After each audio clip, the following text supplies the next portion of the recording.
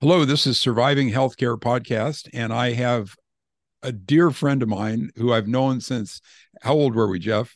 Oh Junior high gosh, school? junior high. Junior high school, and we lived across the street from each other, and we influenced each other and ended up in medical school together at Case Western. And later on, we flew hang. Actually, it was in high school. We flew hang gliders together and did some rock climbing and had all kinds of adventures. And in medical school, before the weightlifting craze started, we started seriously lifting weights in our living room, and we it was an awful lot of fun with one other student plus, and your bro I don't think was around that much. He was in my other class. I dropped out for 2 years and was fortunate enough to get picked up again and ended up in the second class. So Jeff's a couple years younger. Jeff was a better student than I was, and Uh, he now, were you that in the AOA? no, I missed No, it by 1 point. your wife was though. Your wife, Yeah, your yeah, wife was, which much is smarter than we were about. top 10%. Well, more better student anyway.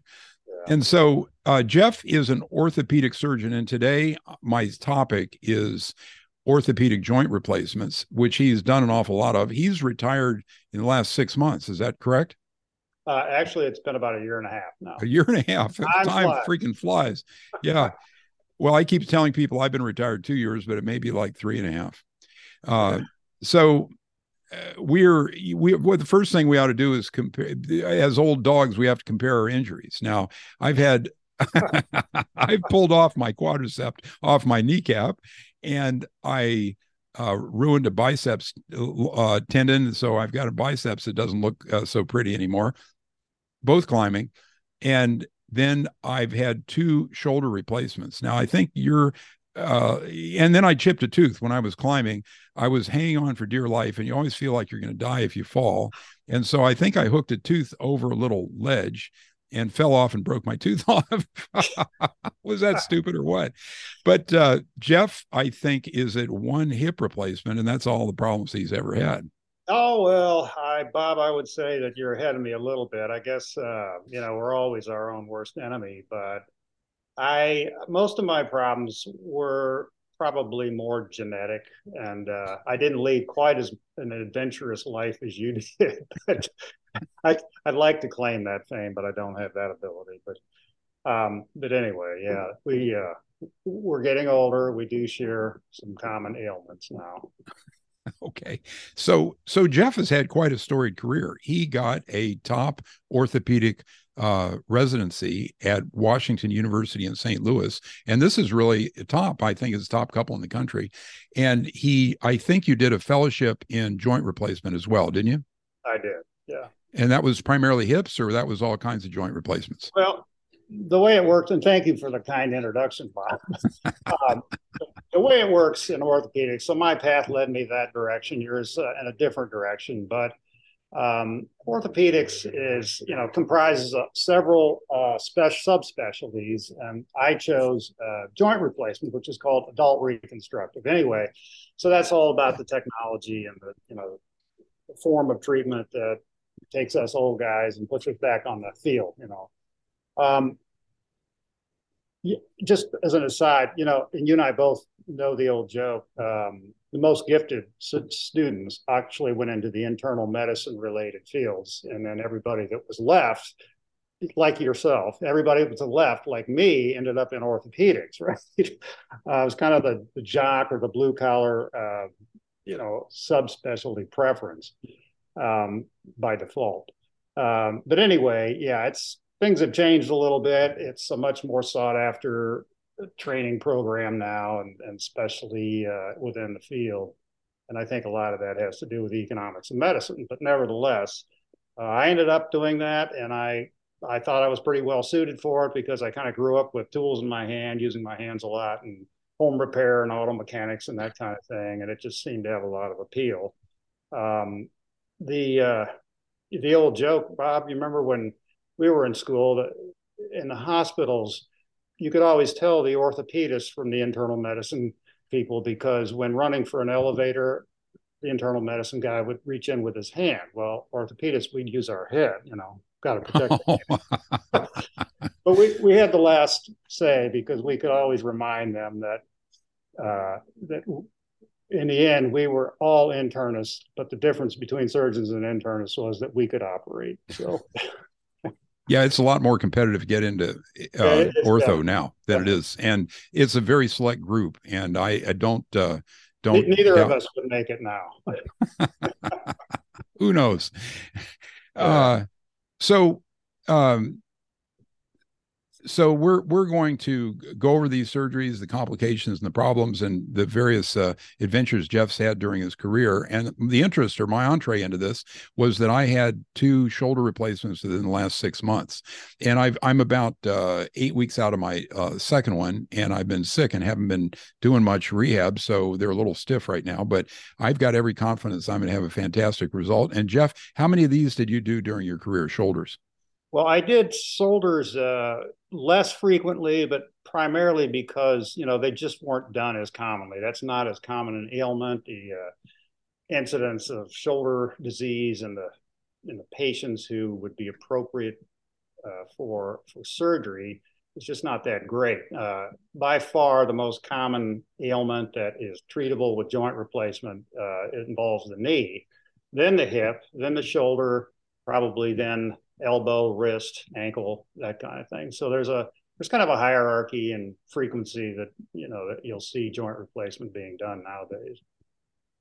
There's a I lot of just Go technology. ahead. I just remembered a story that I have to interject before we launch into this thing, and that is Jeff and his brother were very mechanically inclined, and they had training. Their father ran an entrepreneurial washing machine company that had tendrils in all of the Midwest, as far as I could tell. And he believed in working the kids. So the kids had to go over and work at the various projects. And I mean, Jeff's brother was my exact age contemporary, and he he went to dental school. He was very well suited for that, went to the same school we went to.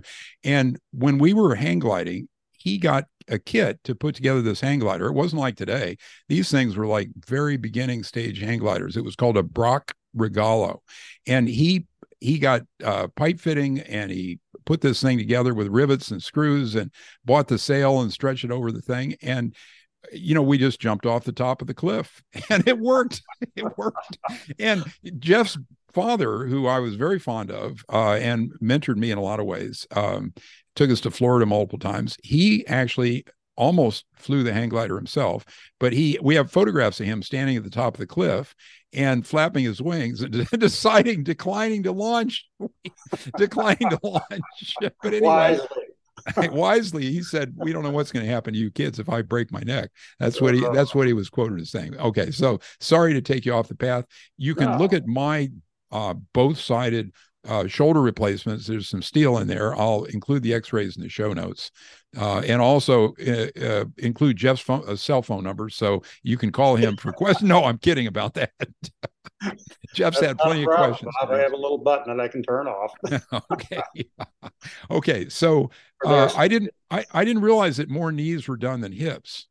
Yeah. Knees are by far the most common joint that's replaced. So you have as much experience with that as with the hips? Well, I have had over the years have tremendous experience in both. That's primarily what I did.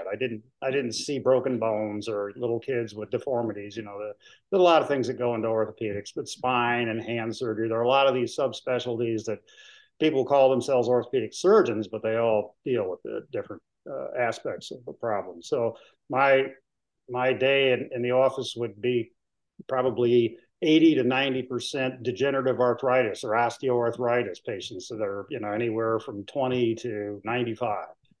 So on the X-rays, they show no space where the cartilage is. It's bone on bone. Now, can any of those bone on bone people be asymptomatic or not have pain, or is that universal that they have pain? Well, it's very rare to find somebody who has that kind of X-ray evidence who is without any symptoms. Now, you hit, bone against bone is very inflammatory. So it's going to cause problems for everybody. But everybody's reaction to pain might be somewhat different. I mean, classically, we would have people who come, usually older, big, burly guys would come in who had, very physically demanding careers or whatever, and they would come in at a later stage, and I think it probably to a large degree has to do with their pain threshold and what their physical capabilities were to enable them to mobilize and get around still, even with a bad joint like that. So somebody who's not very athletic, younger, maybe a low pain threshold we might see earlier, but they all have that common condition of bone against bone arthritis. They could have gotten it from any number of ways, but most commonly it's just osteoarthritis, which is mostly genetic. And so those hips surgeries were invented in the 30s, and the knees not until the 60s. But I don't think that knee surgery was very successful until much more recently. I read studies as recently as 10 or 15 years ago that said that the knees, a third of them still needed painkillers after the joint replacement. I don't think that's true anymore, is it? Well, no. If you look at the anatomy of all the joints, they're all quite a bit different. And from an engineering standpoint, it's much more difficult to achieve bioidentical performance with man-made implants in some joints than it is in others. And so, in fact, when I did my fellowship training, I worked with a guy who was a pioneer in implant fixation. How do we attach man-made materials to bones to allow people to get up and load them like normal everyday life would necessitate, and not have the implants loosen up or fail, which was probably one of that and infection because of the state of the art in terms of that. It was about the 1960s where modern joint replacement really came into its own, where we had good results that could be reproduced and held up for a reasonable length of time to allow people to return to a fairly normal lifestyle. It was pretty much hips that led the way, because hips tended to be the easiest to replace from a mechanical and engineering standpoint, and from a fixation standpoint. So I'll say a little bit more if you'd like, but Yeah, go ahead. a lot of technology that goes into that. And like I said, when I did my fellowship, I was with a guy who was considered, he's internationally known for his work, but it was somewhat of a rogue orthopedic entity, because he was pretty much a lone wolf. He did most of his work on his own. He didn't collaborate with others in the medical profession. He did at that time, this would have been late 70s, early 80s, work with industry, which was fledgling at that time. The industry was just beginning because of the new success of joint replacement being more widespread. Like I said, it started in the 60s, but it really became more accessible to patients and to doctors throughout the world over the next 10 to 15 years. And so that meant there was a huge influx in money, of course, industry, and then you follow with government. And I'll say more about that later down the road if you'd Sure. like. But basically, that's how it all began. And it began with advances in technology and fixation, the strength of materials, the bearing surface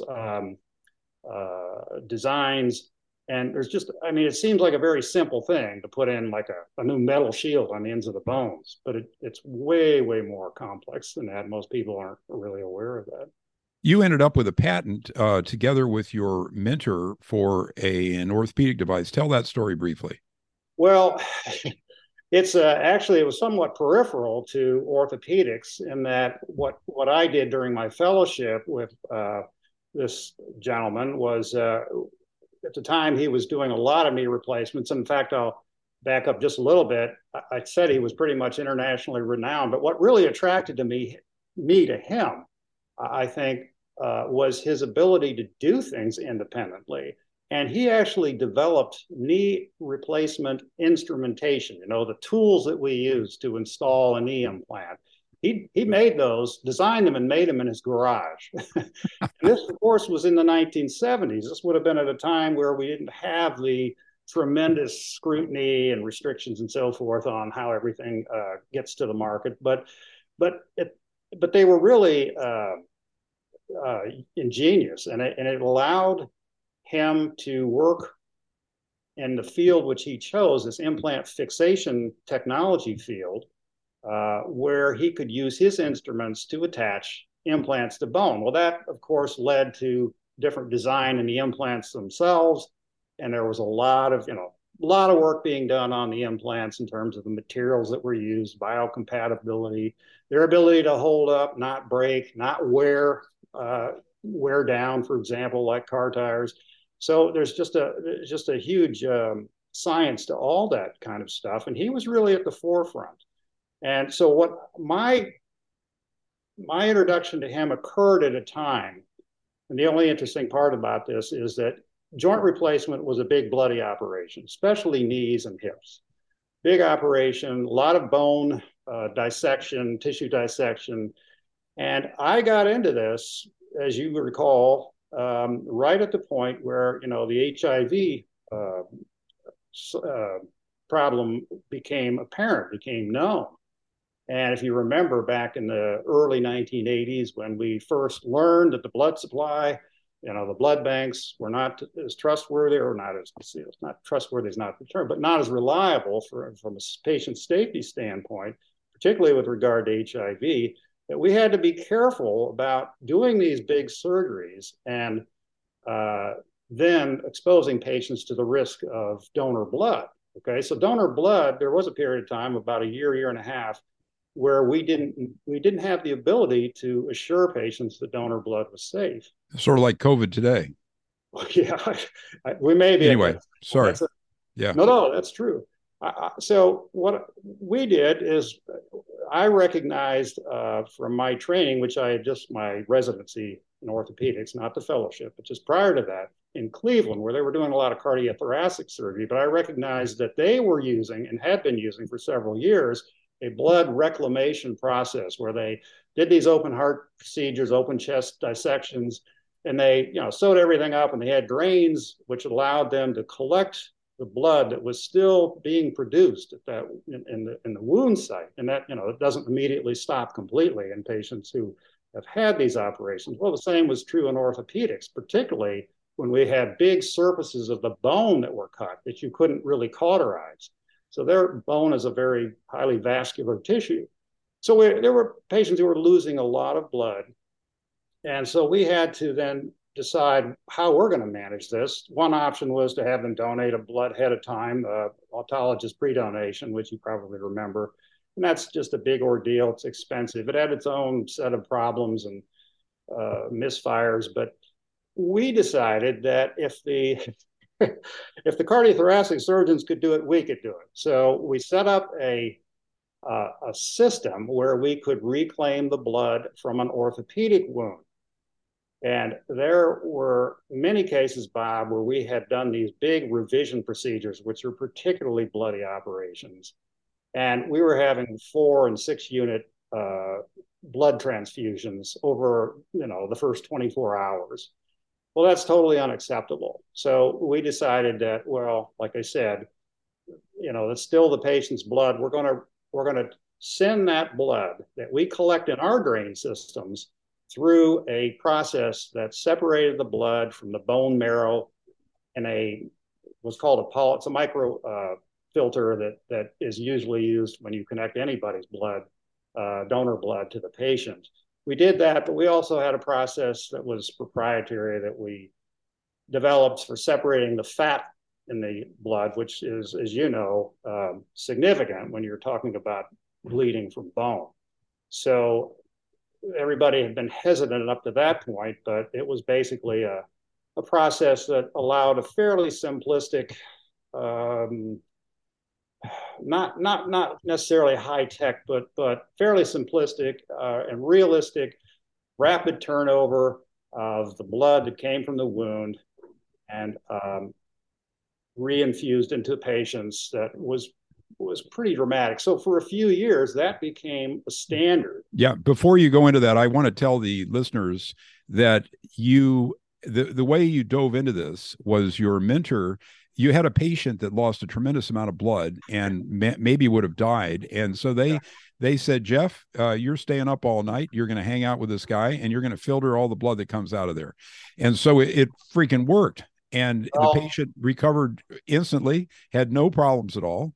And so after that, they had something that they could patent or something like that. Isn't that the story? yeah. So basically, and I was, I don't know how your audience understands these kind of things, but I think this all gets back to autonomous decision making by doctors, and that's really been made much more difficult now. But basically, yeah, I was up at night. This patient had lost 4 units of blood. We ran out of blood in the blood bank that was eligible for him to be In other transfused, words, but they didn't have the right type. compatible blood. Yeah. Yeah. So I said, okay, we had talked about this. I called my mentor at the time, the surgeon, and we discussed it over the phone. He said, "Yep, just do it." So we did it, and the patient was remarkably healthy and pink and energetic the next morning. And of course, this is, a desperation thing. It's very fortunate that it worked out as it did, but it led to further study and repetition of this kind of thing. And we developed enough of a database that we were able to attract the industry people in, and that's where it went from there. And so, yeah, we had a fairly good thing going there for a while, but yet things change and technology changes. So that was a blip in the management of patients who had joint replacement that lasted for a few years in terms of how you treat that particular problem. It's crazy. We were very fortunate. So, Jeff, do you have any experience with all these other, elbows and all that other stuff? I mean, Yeah, I've done a few. Elbows are pretty rare, Bob, as are most other joints. The up and coming joint right now in terms of frequency of the procedure is probably the ankle. But again, it really gets back to the technology that's available to adapt to that particular joint, and they're all different. So hips and knees tend to be the easiest. But you mentioned earlier that hips do better than knees. Knees still are very hard to reproduce the natural performance. And we haven't gotten to that point. A lot of people would argue we're not there with hips, but we're pretty darn close. But knees are a very mechanically much more complicated joint than most. Elbows are like that. The thing about elbows is they're not subjected to the same types of loading conditions. So even they're smaller bones. We have to use smaller parts, and again, depending on how it's loaded, how often, there's a tremendous influence there in terms of what we're able to do and not able to do. But yeah, fortunately, not too many people have to have their elbows. Shoulders are getting to be very good now, and I think you're very fortunate to have your shoulders done at a time where we can say this. Those hips got some sort of award for the best surgery in the 20th century, didn't they?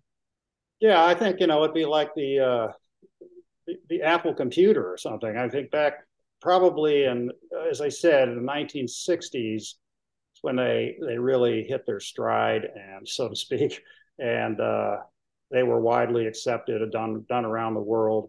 And now hips are very reliable. There's still their share of problems that can occur. Most of that's host dependent, meaning the patient's preoperative status plays a big role in all this. It's not all just the technology or who installs it. So, Jeff, I've got all kinds of questions, random stuff, and interests, but I want you to first take this in whatever direction you think is best, if you want, and then if you'd rather have me ask questions, I can do that. But is there what sort of things do we want to cover before we run out of time? Well, I'd say really quickly the role of joint replacement now, returning people to preoperative performance, is good enough that you shouldn't ever fear it in terms of the outcome. I think. Okay, sorry, Jeff. I had to get the dog shut up, and he's having a fight with the gardeners. Not a problem. Yeah. So go ahead and explore some things that we should not miss. Well, as I said, I think if you're having trouble with your joints, and I'm talking about the major joints, you see your doctor. Your doctor determines if you're a candidate, and they have very selective requirements that make for good results. But good results are possible, so you don't fear it. But going into it, it's going to be a bit of an ordeal. The surgery itself will probably take anywhere from an hour to 2 hours for most joints. It normally does not require blood transfusion now for a lot of reasons. It's not done minimally invasive, even though they'll use that terms. It's not done percutaneously. So you're going to have an incision and you're going to go through the usual post-op recovery and rehab. That's going to take you probably 2 weeks to get away from the pain medicine, to get up on your feet and do a lot of normal daily activities, but nothing rigorous. And then for about the first 3 months, you're, in most cases, if you're in pretty good shape going into it, you're going to rebound to a point where you can recover most of the normal things that people do. Let's just say older adults who have the common forms of arthritis and have the surgery, you're going to probably do that within 3 months. But if you're talking about peak performance for most of these joints, elbow, shoulder, knee, hip, you're looking at probably a year before you're going to get that peak athleticism back. And it takes quite a while for the joint scar tissue to remodel, and it takes an equal amount of time for most people to regain lost athleticism in terms of muscle and flexibility and balance and all that kind of thing that goes into athletic activity. So that's kind of it in a nutshell. There are complications. The risks are pretty minimal, usually about 1% for infection. And a lot of that depends, again, on your pre-op status. It's good enough results now that you don't fear that possibility unless you're very high risk, in other words. So mechanical failure, again, you're probably going to go 10 to 20 years in all likelihood, even under a normal lifestyle loading condition. And there are many implants that are out there 25, 30 years old. So you can't discount that possibility as well. Jeff, I'm not so concerned about peak athletic performance. We're not the men we once were, are we? Well, Bob, you were always quite an athlete. So. Well, I'll take any praise you heap on me. I've heard that joint infection is a life-altering experience. So you really had 1% of your hips get infected. That must have been horrible. That's kind of a national figure, Bob. We were probably a little bit below that, maybe 0.6%, something like that. And again, I mean, there's a whole team effort that goes into this, but the number one factor is, again, comorbidities, things that are you carry with you as baggage when you go into it. And the doctors nowadays are generally very good at explaining this and identifying that kind of a situation. So you send them all to the dentist, don't you? If they haven't been for a checkup recently, within the past 3 to 6 months, we used to do that. Yeah. There's a thing called a spiral CT scan that you can identify these hidden apical abscesses. So if I was an ortho, I think I'd send everybody for that, and the dentist, and get a urinalysis and everything else. Send them off to see the wizard. Wow, we had pre-op laboratory battery of things that we did, and I say did because I haven't done this in the last year and a half. But it's a very, very comprehensive approach. So what do you do for these ones that get infected? You have to take the implant out and you put them in bed for a month and a half while they. It's pretty rare. That figure that I gave you is sort of encompasses just about all comers. So if you have people who are immune compromised or whatever, or very sickly older people, people on steroids, for example. I mean, there are just a number of things that might render you more susceptible. But for the people who are just average guy who's pretty healthy, maybe 60, 65 years old, it's quite rare. And most of those patients are treatable. It almost always is going to involve another surgery or two surgeries.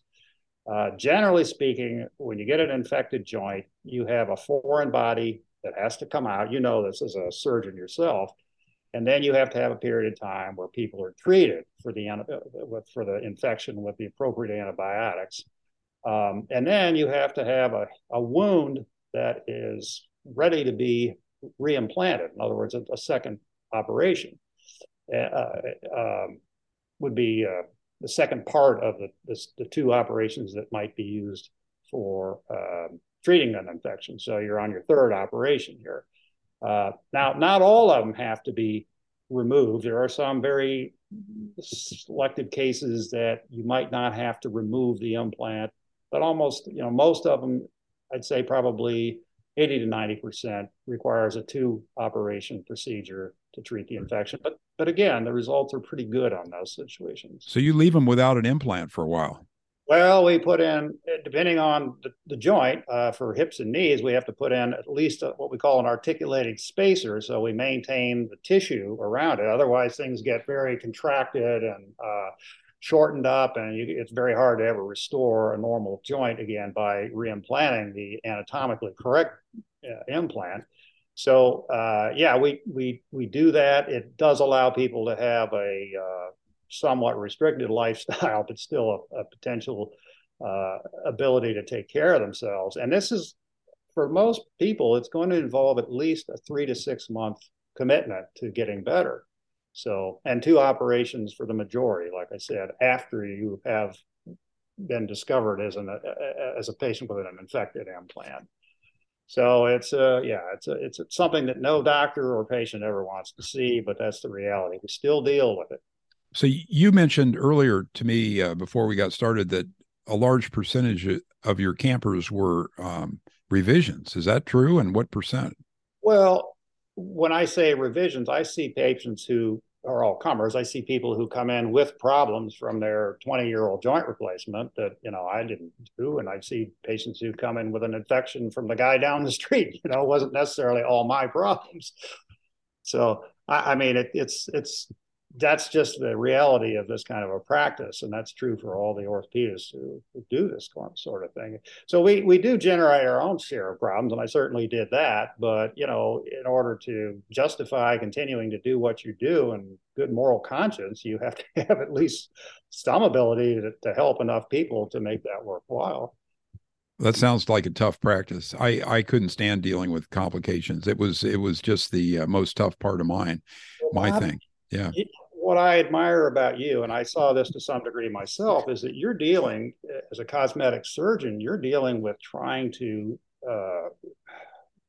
match a patient's subjective desire with your work, where as a surgeon you can't always do what you want to do. It's always a situation of trying to inform your patients ahead of time. But with orthopedics, there is that attitude too, that people come in and says, well, this is the most successful operation there is, and we should all have perfect results. And of course, we all know that's not achievable. Wow. How go ahead. Yeah, no, it's a stress. You live with it daily. It's a very high pressure kind of thing. Hasn't your stress reduced greatly since you got out of the whole game? I always tell people I can't recommend it enough. Yeah, I feel the same way. That was a good part of my decision. You and I both know that COVID changed things dramatically. The introduction to the EMR made things difficult for us old timers. So the EMR is electronic medical records, and the numbers of the amount of time that the average physician spends on that is at least a third of their time.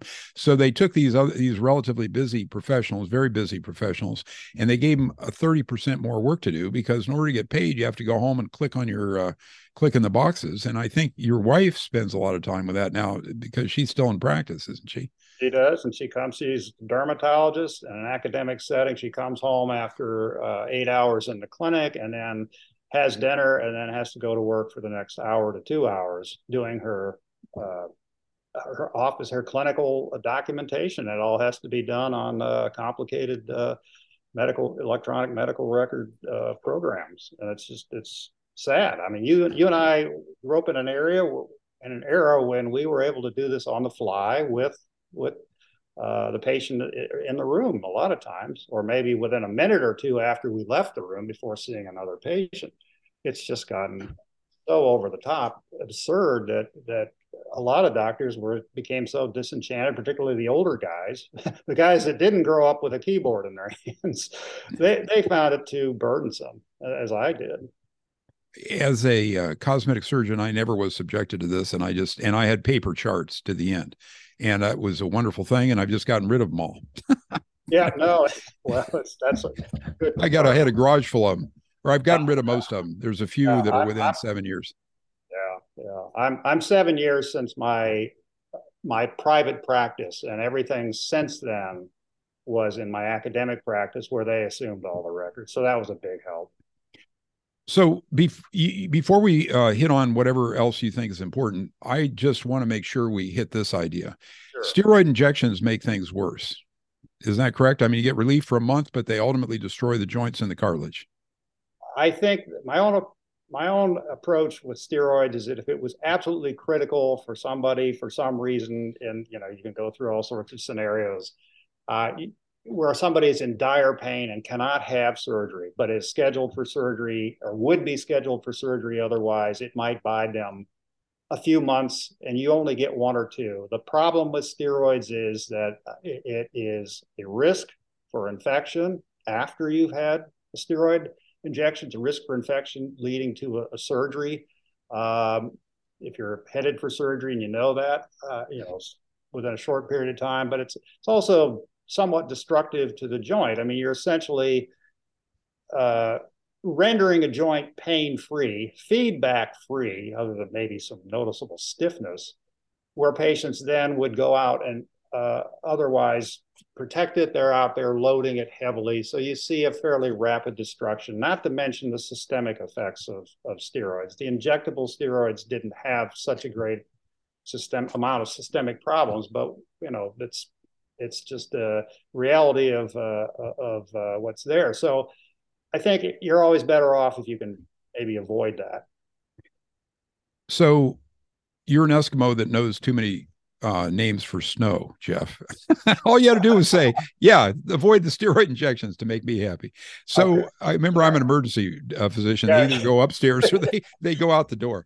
So related question, and forgive me for my cynicism, but I've overheard orthopedic surgeons talking about this, and they say that once they have a knee patient, they have them for life. And what they do is they initially start out with steroid injections, which aid in the rapid destruction of the joint. Unfortunately, give them some relief though, and then they go on to endoscopic cartilage removal, which completes the destruction. And then they have to do the surgery. Now, you're not so, I'm sure you were not so calculating, but I think some of them are. And you could address the idea of the meniscal or the cartilage removal, the nipping and tucking of the cartilage, and how that has been disproven by randomized surgical control trial. I think you're absolutely right. I think that's way overplayed. And what we know, I saw regularly in my practice were people who would come in and say, I never had any knee problem before, and I know I'm 60 years old, but I was out raking leaves, or I went out and played a little softball with my kids or whatever. And boy, I came up with this. I twisted my knee. I came up with this problem. And I thought, okay, well, how many times did you do that prior to this in your lifetime? And you never had a problem. So first thing is you have an elderly degenerative meniscus and it tore, and that's what happened. But it was going to tear at some point, and it was probably going to be very soon, no matter what you did. So those patients have, by definition, degenerative arthritis in their joint from that point, because we know from that point that's sort of the introduction to the problem. It's probably been there for a while. It's an aging process, but that's what happens. So those people are, a year away, almost always, maybe a little bit longer in some cases, and certainly a little bit less time in other cases, where they're going to have bone against bone in addition to that torn cartilage. So I would try to tell people this, but you'd be surprised the resistance that people had who are usually, very athletic and sort of youthful people, to hearing that you're getting old, that your joint is beginning to wear out, and you're going to need a knee replacement before long.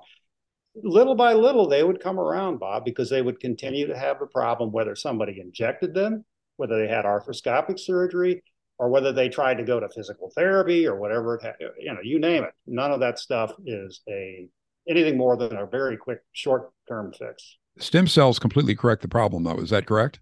Sure it does. Yeah, that and a good shaman will really help you.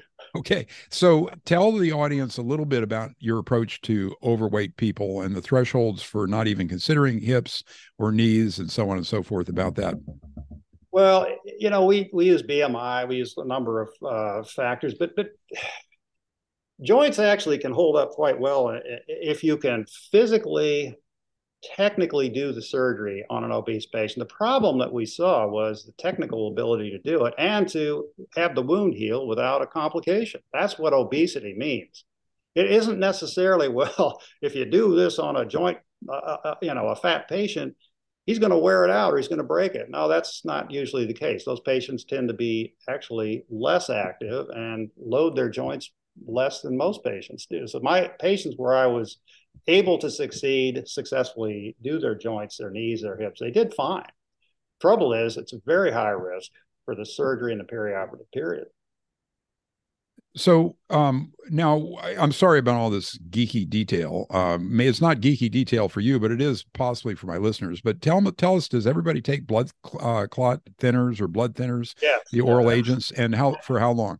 that's standard. And most people, we did it, and I think the standard still is people would take it for at least 3 months. But there are different opinions on let's just say the standard approach to a healthy patient. But there's so many different, again, these comorbidities, things that people come in with that may dictate that you have to alter your clotting approach. So, yeah, we used aspirin on a lot of basically healthy patients, but we'd use a small dose for 3 months, and that's not a real high risk for people who are active. So the goal was always to get people mobilized as quickly as possible, limit that downtime. That was one of the biggest factors. So my last question is, tell us briefly about this metal problem that all those hips had and how they all had to be removed, or most of them had to be removed. And I mean, I read a story about an orthopedist who had it happen to himself, and they said they got into his hip and it was all black from the metal rubbing off. It doesn't sound good to me. And then of course, he recovered once they put the modern implant in. This is not a recent problem, but this is something Jeff still faced. He was removing and replacing these things towards the end of his career, even, weren't you? Well, I put a few in too, Bob. So, you're talking about a technology that went through an evolutionary process. You said, this guy had this older implant replaced with a modern implant. Well, at that time, you go back and there's iterative examples of different technologies that at the time were thought to be state of the art. So you can't just always impugn, somebody's implant versus another implant. There were some differences in some cases where there were clearly defects or flaws, but metal on metal hip replacements became common about, I'd say 2005 to 2011, 2012, when we started to see wear debris that formed at that articulation. But the reason that metal on metal came about was because the traditional metal on plastic components were having problems already. That was an attempt to solve that problem, but it turned out to produce its own set of issues. So we all went through revisions for failed metal on plastic hips and other joints as well, because that was a standard for most joints, and still is. But the difference now is that we have much better polymers that we can use for the plastic component. We have less friction producing metals and ceramics to create that interface that we now have that's much more durable. So, yeah, there were issues where the particulates that formed both from plastic on metal interfaces and metal on metal interfaces caused local tissue destruction. And sometimes it was catastrophic. Sometimes people didn't really know that they had much going on until they came in with a little stiffness and had an x-ray done that showed destruction of bone and even loosening of the implants around the bone because of it. You get in there, if there was metal on metal wear, a lot of times we call that metallosis. You'd see tissue that was stained black from that metal debris. And the bigger problem is the actual destruction of capsular tissue and tendons and the bones surrounding it, which could make very, very challenging reconstructions. But yeah, we do have much better and much more durable implants now where we're not seeing that same kind of problem within just a few years. We're now looking at, I think, most patients going, like I said, probably 20 years, 10 to 20 years with minimal complications, if any. Jeff, I think that you had one more topic you wanted to discuss, at least that had to do with how medicine was going and so on. But before you wrap up, I want to say what a pleasure it is to talk to you every single time, because it brings back the same feelings I had when we were driving those little go-karts in and out of our driveway when we were 12 years old. You were probably 8 or 9, Oh yeah, and I yeah, was 12. And, yeah. I hung out more with your older bro. Yeah, no, you were the older crowd. Yeah. Well, no, it was, yeah, we had a lot of fun, Bob. It was really an exciting time, and we learned a lot about life, that's for sure. I don't know about that. But I just want to say that I admire so much what you're doing, because you're pointing out some of the problems that we're seeing in healthcare, and Lord knows we have a lot of problems with cost and with accessibility and all that.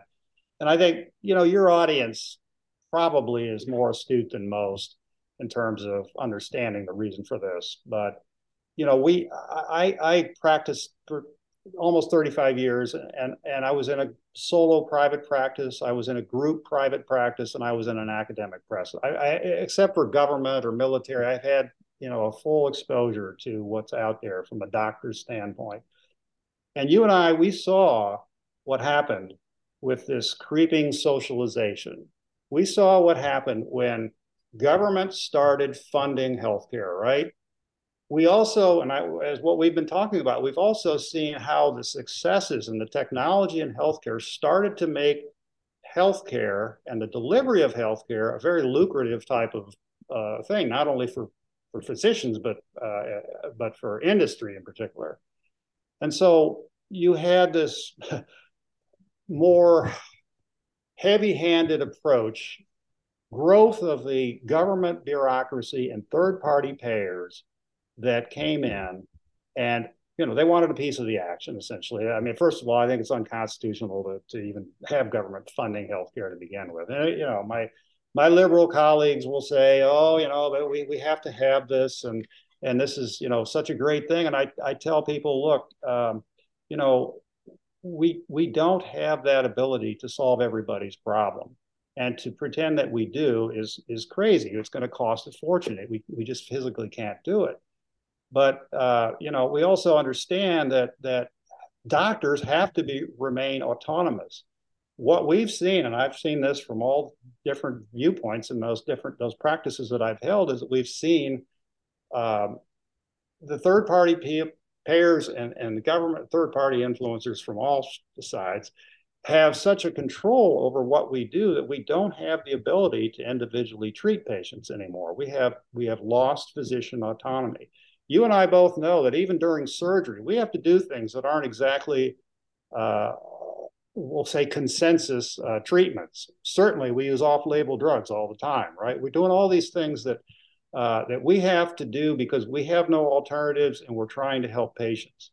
Well, we now have a situation where, just as an example, you can't do those things because it's not on the drop-down menu of allowable treatments or procedures, and you have to face the consequences if you decide to do that.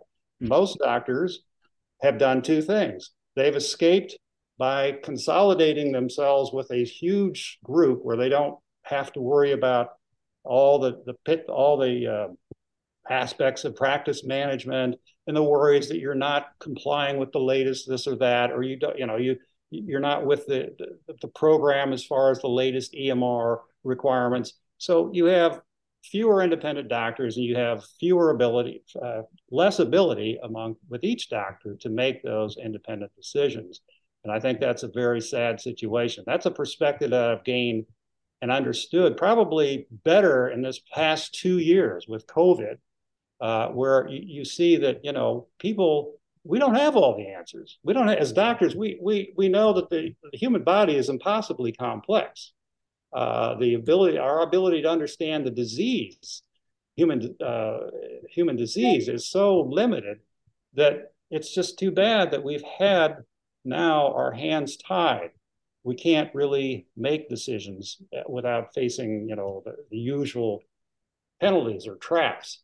It used to be we just worry about the civil litigation, medical malpractice type of thing. But now it's every aspect of what we do is so scrutinized and so controlled that you wouldn't venture out of your little safety zone at all if you're smart. And that's too bad, because it really restricts innovation and it makes treatment inaccessible or impossible for patients. So anyway, that's my screed for the day.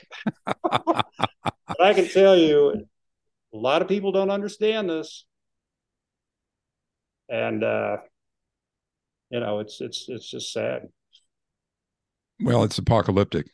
Jeff, we'll get together soon and chat more off the air. But I'm grateful for your things that you help my listeners understand. And we've got a group that some of whom are considering joint replacements, and they have arthritis, and they have to understand what's up with this. And I didn't come easily to the idea that I needed my shoulders replaced, but when I understood that I had a good surgeon available to me and that the results were likely to be excellent, I went for both of them at once, within a short period of time. And of course, they don't do both of them together because of hygienic problems. That's the last joke for the podcast. Great. Well, thank you, Bob, and I appreciate the offer to come in and share my experience with you. Okay. Thanks, Jeff. Take care. Okay.